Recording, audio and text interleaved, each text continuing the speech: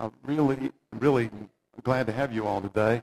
Feels good to be with God's people today for some reason. If you're a guest today, I don't typically say that because typically it doesn't feel good to be, no, I'm teasing. But it feels good to be with God's people today. So thanks for coming, and if you're visiting, thanks for hanging out with us today. Today, we're going to end the series that we've been in for 7 weeks now. Now, I lied. I said we were ending last week, but we had one more important Jesus event that we needed to talk about. So we're going to end that series today. And this is a series of messages that we've called Fantastic. And what we've said essentially is, if you've missed everything else for the last 6 weeks, don't miss this. Jesus is fantastic. So the purpose of this series is that we would be amazed at Jesus. And we should be amazed at Jesus for at least 2 reasons. Reason number 1, he's amazing. Jesus is doing amazing things, healing sick people and walking on water and rising from the dead, and there's no trick to it. He's amazing. And secondly, we should be amazed at Jesus because our hearts were designed for worship. We were built for being amazed. And we operate at our highest and our best capacity. We operate at our highest and our best capacity when we direct our amazement at the right things. This is why Jesus at one point warned us that we can't worship God and money. And it's as if, I think Jesus anticipated exactly what modern American suburbanites would be facing. So when we're not amazed, we know that there is a problem. We have a spiritual temperature when we're not amazed, or maybe a cough. Perhaps we're too jaded, or perhaps we simply don't believe. Or perhaps we're too busy to consider, because it takes time to be amazed. Or maybe something else. This series has been designed, honestly, to reintroduce our hearts to wonder. So we're going to end this series today with what theologians call the ascension of Jesus. This is a critically important event in the life and ministry of Jesus. Pastor Tim Keller is a pastor of a large church in New York City, and he called the ascension the detonator for everything else Jesus Christ did. He continued, Keller said this, the ascension takes everything Jesus did and releases it universally with all its healing power. So today we want to talk about the nature of the ascension, what happened, and then the meaning, what's the significance of it. And we're going to start by reading from Acts chapter 1, because this is where the ascension is talked about. Some of you will know this, but one of the biographers of Jesus was a guy named Luke. And Luke also wrote Acts. So this, not only we get to talk about the ascension, but we get to kind of anticipate what we're going to do this summer. Let me launch us with a word of prayer before we get started. Father, thanks so much for the opportunity to get together. And honestly, Lord, I do pray that today you would create wonder and amazement. That you'll take what we think about and what I say, and you'll multiply it. You'll open up our chests and massage this in and create amazement at the fantasticality of Jesus' life. Jesus, thank you for who you were, who you are, what you represented. And show us that this morning in a new way. In Jesus' name we pray. Amen. Okay, I'm going to read Acts chapter 1, verses 1 through 12, and let's go old school and stand out of reverence for God's word, if you would. Acts chapter 1, verses 1 through 12. In my former book, Theophilus, so this is Luke, and he's written to us, this is a Greek name, evidently a gentleman named Theophilus. I wrote about all that Jesus began to do and to teach until the day he was taken up to heaven after giving instructions through the Holy Spirit to the apostles he had chosen. After his suffering, he showed himself to these men and gave many convincing proofs that he was alive. He appeared to them over a period of 40 days and spoke about the kingdom of God.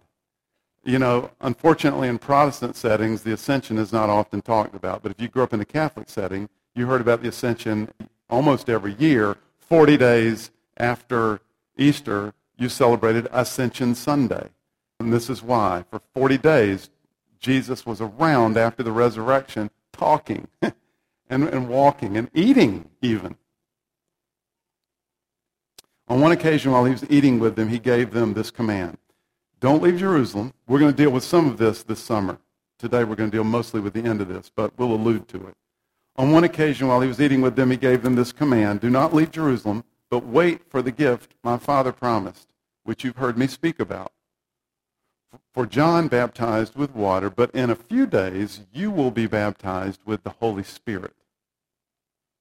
So when they met together, they asked him, okay, Lord, are you at this time going to restore the kingdom of Israel? Still not completely getting what Jesus did and who he was. They're convinced that what this is about is, military victory and the reestablishment of the kingdom, and they're going to take Saul's empire and just expand from there.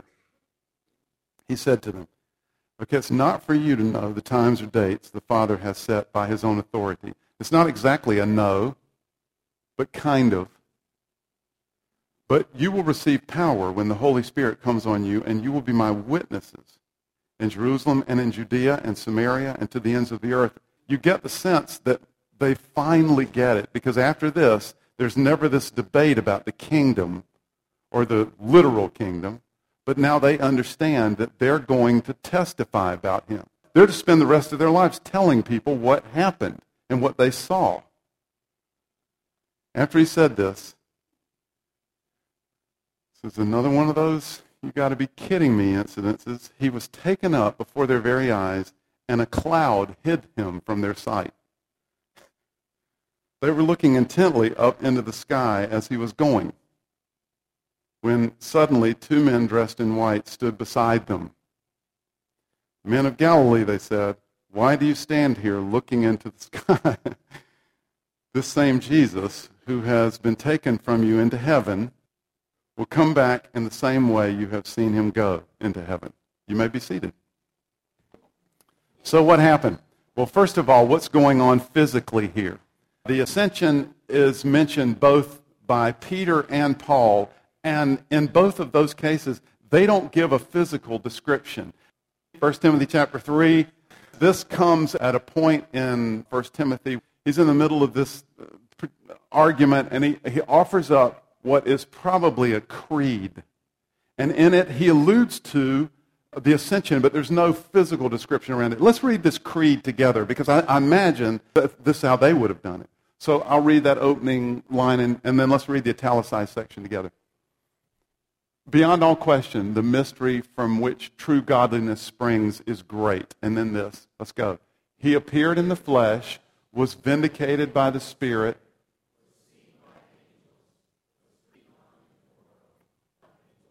so a reference to the ascension, but there's no physical description of what happened that day.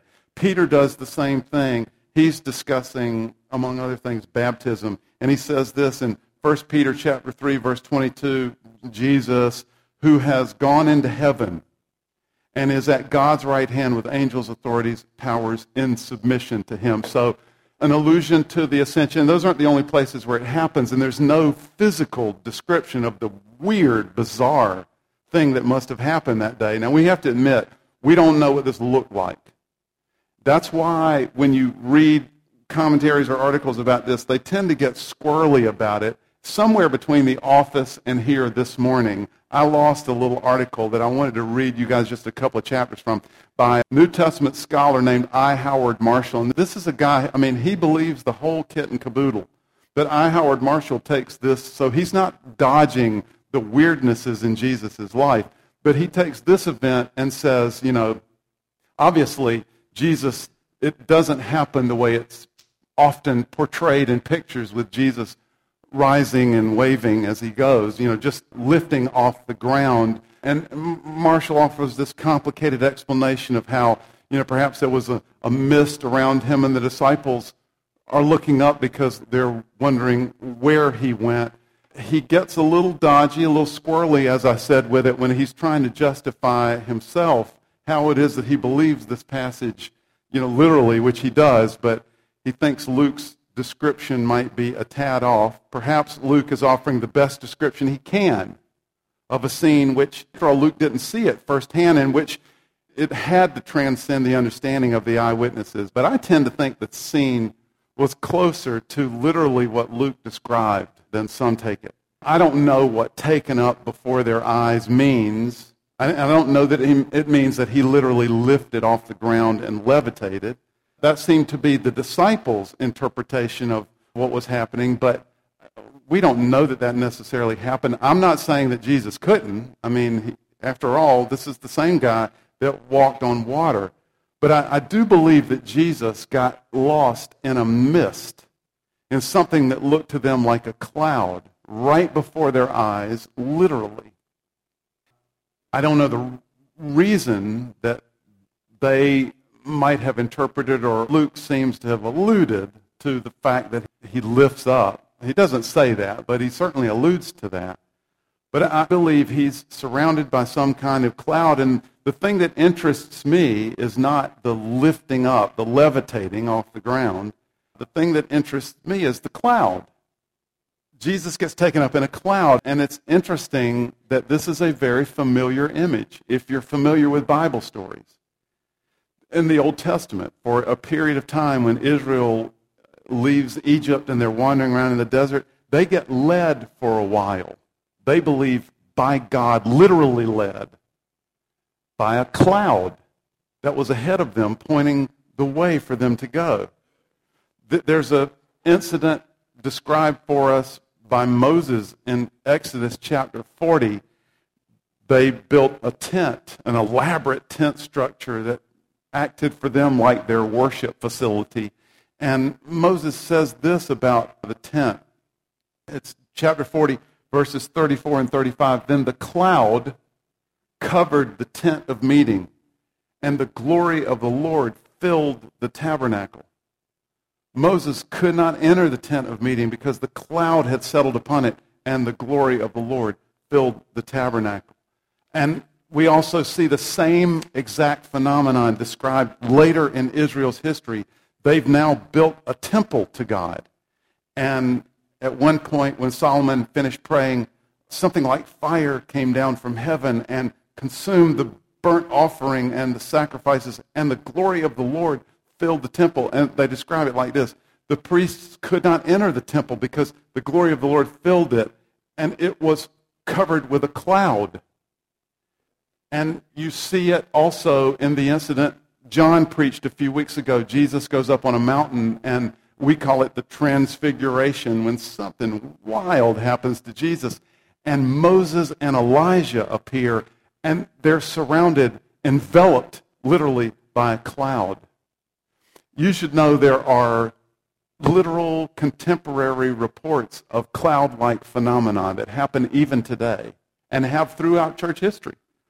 I want you to listen to a paragraph from an article I read recently. I tried to look this up, and somebody gave this summary. Those who have witnessed this phenomenon, I'm quoting from this article, those who have witnessed this phenomenon describe it as a mist or a, quote, glittering swarm of gold-like particles that settle on the skin and hair, and then they vanish upward. Some describe hands and faces covered in oil or a glittery residue that returns even after it's wiped off. There are also reports of feathers or jewels falling from these clouds. I don't know where that comes from. Some pastors claim that the cloud has so enveloped them before preaching that they could hardly see their congregation. I really believe the cloud here in this instant, I believe it was the presence of God. Perhaps God's Spirit, perhaps the Holy Spirit. In dealing with the physical scene itself, we can't help but notice the reaction of the apostles. The apostles see what's happening, and they stand there, and they're staring up. Maybe they're staring because they see the ascension of Jesus. They're gawking, really. They're dumbfounded. Maybe because they see the ascension as the absence of Jesus. They believe or they realize that Jesus has gone away now. They don't yet get that what has really happened is he's gone global, but we'll talk about that in a second. And then these two men in white appear, and no doubtedly angels, although Luke doesn't actually describe them as angels. And the interesting thing is that the angels rebuke the disciples. Why are you standing here staring into the sky. So why? What does this mean? Again, we'll deal with that in a moment. But let's not be misled. So let's don't miss this about the ascension. Ascend is, we think of it again as a spatial term, to go up. But this is not a spatial happening. Ascend here is not spatial language. This is not a spatial event. It means more than that.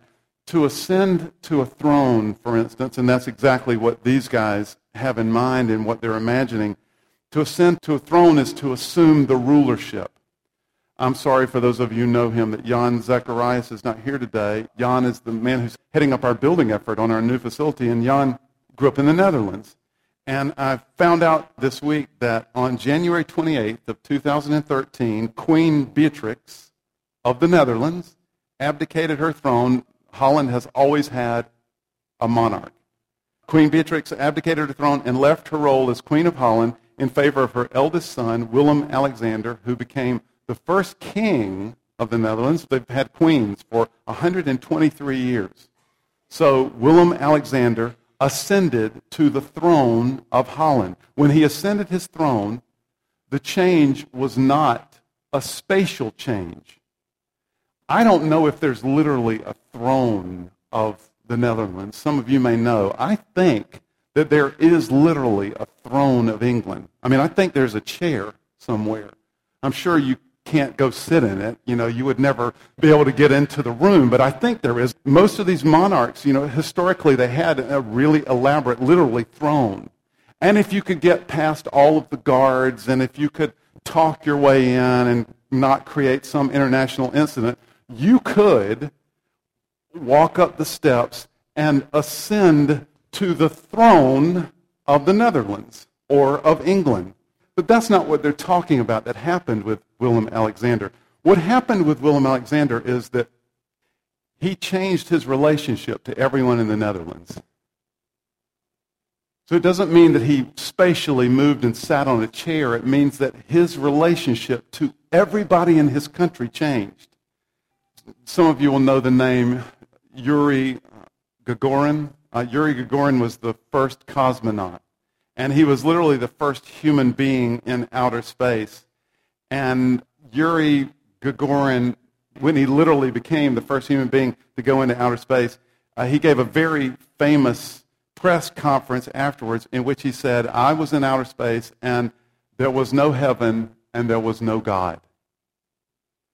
But Yuri was misled. It's not about there being no heaven in outer space. He was misled about the nature of reality. It's not spatial. It's dimensional. It's worth noting here that Luke says Jesus was taken into heaven.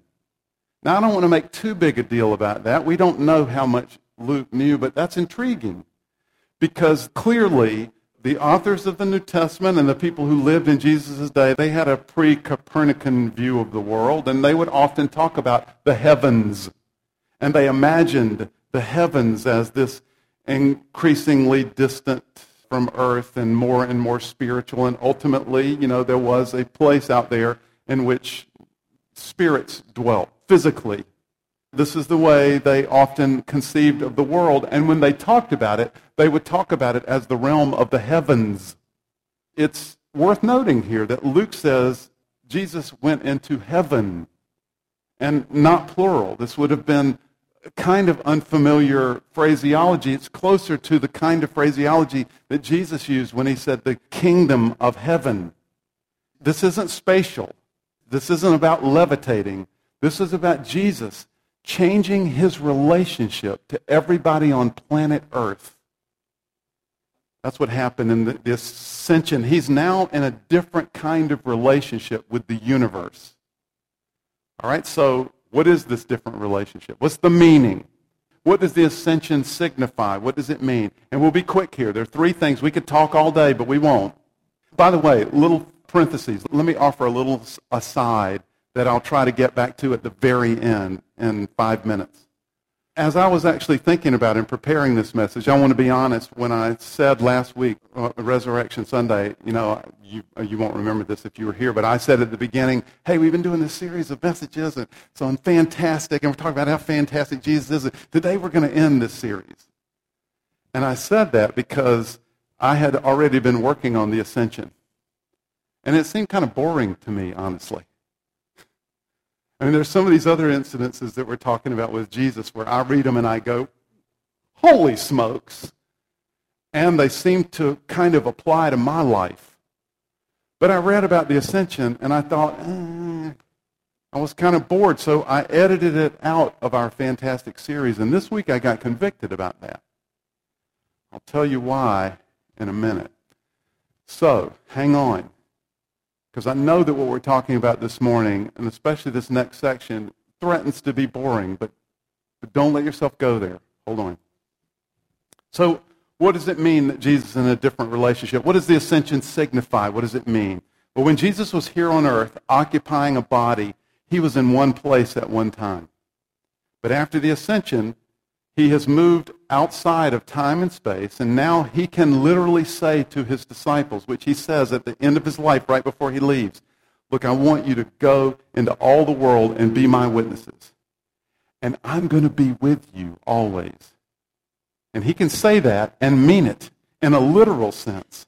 So the ascension, first of all, it means three things, at least. First of all, the ascension means that Jesus goes global. In Acts, verse 1 of this passage we read, Acts chapter 1, Luke says this, in my former book, Theophilus, and I tried to emphasize this when I read it the first time, in my former book, Theophilus, I wrote about all that Jesus began to do and teach. And most people who comment about this suggest that that word began is very, very intentional and takes on significance for Luke and is even highlighted. It is as if Luke is suggesting that the book of Acts is what Jesus continued to do. So, we often get the impression that if you've read Luke and if you've read Acts, you think, well, Luke is the biography of Jesus and tells us all the Jesus stuff, and then Acts, that's the story of the apostles. In fact, that book is often called the Acts of the Apostles. This is what happened to the church. But Luke seems to be suggesting this is the stuff that Jesus did in my biography about Jesus. This is how he healed, and this is what he taught, and it was amazing, and this is how he freaked people out and amazed them. And then this book is about what Jesus did through the church, what he continued to do, and what he's continuing to do today. Part of the globality of Jesus is through us. But that's only part. Part of the globality is because Jesus is now fully represented by the Holy Spirit in each of us. More about that in a moment. Secondly, the ascension means that Jesus is glorified. First of all, it means that Jesus goes global. Secondly, the ascension means that Jesus is glorified. All right, glorified is the fancy Bible word for made greater. The ascension means that Jesus goes to a whole nother level. There's a famous old English hymn writer named John Newton, and he's got a line in one of his famous hymns that says this. He's talking about Jesus, and he's the whole hymn about Jesus, who he is and his names, and he says this, Jesus, my brother, shepherd, friend, my prophet, priest, and king. This prophet, priest, and king is how theologians over the centuries have organized and talked about the ministry of Jesus. He was a prophet, he was a priest, he was a king. And by prophet, of course, a prophet is someone who represents God to the people, is a teacher. He both tells us about God and tells us about what's coming in God's world. And Jesus did that with more authority and power than anyone has before or since. And then he's a priest, and priest represents the people to God, offering up sacrifices to God and making petitions to God on behalf of the people. And Jesus ultimately was the perfect sacrifice, and he did this better than anyone has or could or can since. And then king, and a king, of course, is rulership, someone who rules over. And we don't see this in Jesus' earthly ministry, but after the ascension, all of this takes on a brand new kind of meaning and whole new dimensions. And as a prophet now, his ministry has expanded and deepened so that Jesus speaks to us through one another. That means that Jesus now has access to Diane every time Diane and I are together because he can speak to Diane through me. But he also has access to John. Every time one of us are around John, he has access to Jesse because Jesse lives with her mom and dad and Robbie, or just Robbie now. And every time they're together, Jesus has access to all of us. It's as if he's multiplied. Do the math. He has constant access to us when we're around one another, but more. He can also speak to us as prophet directly through the ministry of the Holy Spirit in each of our lives. He has infused himself in us, and now he has access to us constantly as a prophet and as a priest, whole nother level. He's now at the Father's right hand, the Bible tells us consistently, which is imagery explaining that he is right next to God, God the Father, explaining and expressing and declaring our needs to God the Father and praying for us and praying on our behalf. And finally, as king, I want you to listen to the Apostle Paul's description of Jesus' kingship. Stay with me. Ephesians chapter 1, verses 19b and following. This is just Paul's brief description of Jesus' kingship. He says this: that power, he's talked about the power of God. That power is like the working of his mighty strength, which he exerted in Christ when he raised him from the dead and seated him at his right hand in the heavenly realms, far above all rule and authority, power and dominion, and every title that can be given, not only in the present age, but also in the age to come. And God placed all things under his feet and appointed him to be head over everything for the church, which is his body, the fullness of him who fills everything in every way. All authority, all power placed in his hands and under his feet. Jesus is now king. So how is all of this possible? Well, thirdly, Jesus is not only gone global, he's not only glorified, but the ascension of Jesus means the release of the Holy Spirit, as we said. So in chapter 13 of John's biography, John describes this incident for us when Jesus told his disciples that he was going to have to leave them, because by this point in his life, Jesus knows what's coming. And the disciples at that point were very distressed. So Jesus responded to their distress by teaching them about the Holy Spirit. And sometime I would commend John chapter 13, 14, 15, 16 for you to read. In essence, this is what Jesus was saying to them. Look, you're not losing me, but I'm going to be with you in a different way through my Spirit. This means we can't talk about the implications of the ascension. We can't understand the ascension without talking about the Trinity. So, we could spend weeks talking about the Trinity, but let's do this quickly. The Trinity is, of course, a confusing concept. None of us get it fully. It's why Muslims think we're heretics. But the best illustration I've ever heard of the Trinity I want to share with you this morning is from the Christian author C.S. Lewis. So, in an excellent illustration, C.S. Lewis asks us, stay with me, he asks us to imagine drawing a straight line on a piece of paper. This is a one-dimensional figure, Lewis tells us. Then imagine drawing a square. This would be a two-dimensional figure exhibiting width and depth. Lewis reminds us that while the second figure is completely different from the first, it nevertheless uses elements of the first figure. It uses straight lines to draw the square. That is, several straight lines are used to make one square. Then Lewis suggests that we imagine drawing a three-dimensional cube. The cube is actually the combination of 6 squares drawn together. He summarizes like this, and I'm going to quote C.S. Lewis. In other words, as you advance to more real and more complicated levels, you do not leave behind you the things you found on the simpler levels. You still have them, but combined in new ways, in ways you could not imagine if you knew only the simpler level. Now, the Christian account of God involves just this same principle.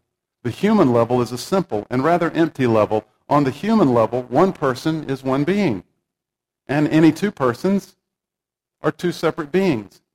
Just as in two dimensions, say on a flat piece of paper, one square is one figure, and any two squares are two separate figures. But up there you find them combined in new ways which we, who do not live on that level, cannot imagine. In God's dimension, so to speak, you find a being who is 3 persons while remaining one being, just as a cube is 6 squares while remaining one cube. How good is that? Listen, the key to understanding God is not to get that. The key to understanding God, if you've missed everything else in your entire life, don't miss this. I mean that literally. The key to understanding, because I have the key. The key to understanding God is Jesus. Over time, his first disciples came to see this because of his extraordinary, fantastic teaching.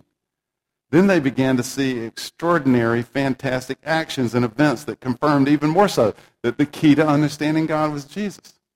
Finally, they came to see that Jesus was key to understanding God because he was one being with God. He was part of the Godhead. The ascension was like a confirming exclamation point on that truth. A couple of weeks ago, in one of our messages, I said that God doesn't relate to us like someone on the third floor of an apartment relates to someone on a first floor apartment. It's not spatial. I said God relates to us the way J.K. Rowling relates to Harry Potter. J.K. Rowling has written an elaborate universe, and a universe full of, I didn't read any of the books. What's the game that they play? Just thank you, whatever that is. And witches and warlocks and bizarre people that all of you know about. Sorry. But J.K. Rowling has created a universe that Harry Potter inhabits, but Harry Potter has no way of knowing J.K. Rowling unless she writes herself into the story. In Jesus, God wrote himself into the story. Now, in the Holy Spirit, God has taken up permanent residence in our story by taking up permanent residence in us. The ascension made Jesus global through us and through the Spirit. The ascension glorified Jesus. It took him to a whole nother level. And the ascension released the Holy Spirit. So, there are two reasons to be amazed at Jesus. Reason number one, he is amazing. I looked up on YouTube, some of you have seen this, but I looked up on YouTube yesterday, actually, the TV special that, there are two of them, TV specials that David Blaine did. Some of you know David Blaine is a street magician.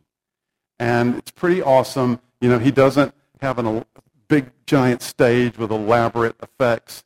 David Blaine just, you know, make a big deal. Half of the TV special is David Blaine walking a city street just to let you know how cool and awesome he is. He just walks up to random people. Sometimes they're famous people, like he went in, one of them, he went into the locker room of the Dallas Cowboys.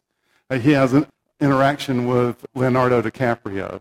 But usually he's just walking up to random, he even goes to other countries, but usually just walks up to random people and, can I show you something? And they're a little weirded out. Say, no, and he takes out a deck of cards and he does something unbelievable. And some of the stuff he does is, it's unbelievable.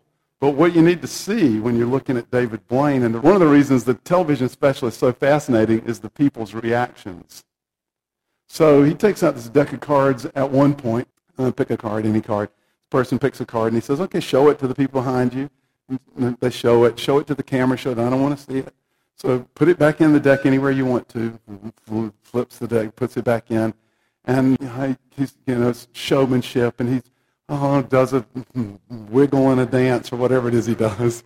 And then, is this your card? Well, no. Of course, we all know he hasn't failed. Oh, is this your card? No. And he says, well, I don't know what to do now. He takes the cards and throws them. There's a restaurant behind him, just a city street. Throws the cards at the restaurant and says, I can't figure out where your card might be. And their card is on the other side of the window. Their card is on the inside the restaurant, on the other side of the window. Here's the great thing about the David Blaine TV special. People's reaction is usually something like this. What? What? They go nuts. Look, this is stupid. That's stupid. Get away from me. They go crazy. Because what David Blaine does is pretty amazing. We believe that Jesus raised people from the dead. We believe he defied the laws of physics and walked on water. And at the end of his life, we believe he was disappeared in front of a group of eyewitnesses. And we don't believe there was a trick involved. That's amazing. And if you're not amazed, then you're too jaded, or you're emotionally muted, or you're distant, or you don't believe, or something. You have a spiritual temperature if you're not amazed by what happened to Jesus and by what he did. Second reason you and I need to be amazed is because our hearts were designed to be amazed. We were designed for worship. We were built for wonder. And we operate at our highest and best capacity when we direct our amazement at the right things. And I was incredibly convicted in the middle of this week when I realized that I had wanted to not talk about the ascension because I thought it was boring. I thought this fantastic, amazing event in the life of Jesus was boring. You know why I thought it was boring, I think? I thought it was boring because I don't know exactly how it changes tomorrow for me. And that's what it's all about, isn't it? Tomorrow, in my to-do list. Does this make me feel better? Does this give me an emotional buzz? Does this tell me how to improve my parenting? Does this make me happier? Can I overcome anxiety? We're going to talk about that in a few weeks. Awesome, Ed. That is where I live. Does this help my commute tomorrow? And unless it does, I'm not interested. But this is amazing. This may be our primary challenge spiritually. We live in an age and culture which sponsors the notion that we deserve to be, we should be, amazed at ourselves. So we end up devoting ourselves to whatever serves us. We even turn our religion into whatever serves us. This is why Jesus warned us that we can't worship God in money, as if he anticipated exactly what would concern modern American suburbanites. We were designed for worship, and we are worshiping the wrong things. So today, let's worship Jesus. Stand with me if you would. And let's begin our time by confessing our sin. You and I believe, need to start today by acknowledging why we're not more amazed. Let's pray. Father, we confess that we've sinned against you in thought, word, and deed, by what we have done and what we have left undone. We have not loved you with our whole heart, and we have not loved our neighbor as ourselves, and we have not been amazed. We humbly ask that you would have mercy on us and forgive us for the sake of your Son, Jesus. And you would cleanse us from our sin. It's in his mighty name we pray. Amen. Okay, let's remain standing.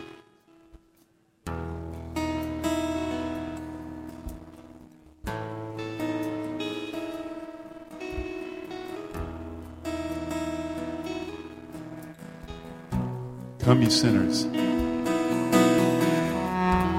Come, ye sinners, poor and needy, weak and wounded, sick and sore. Jesus ready stands to save you, full of pity, love and power.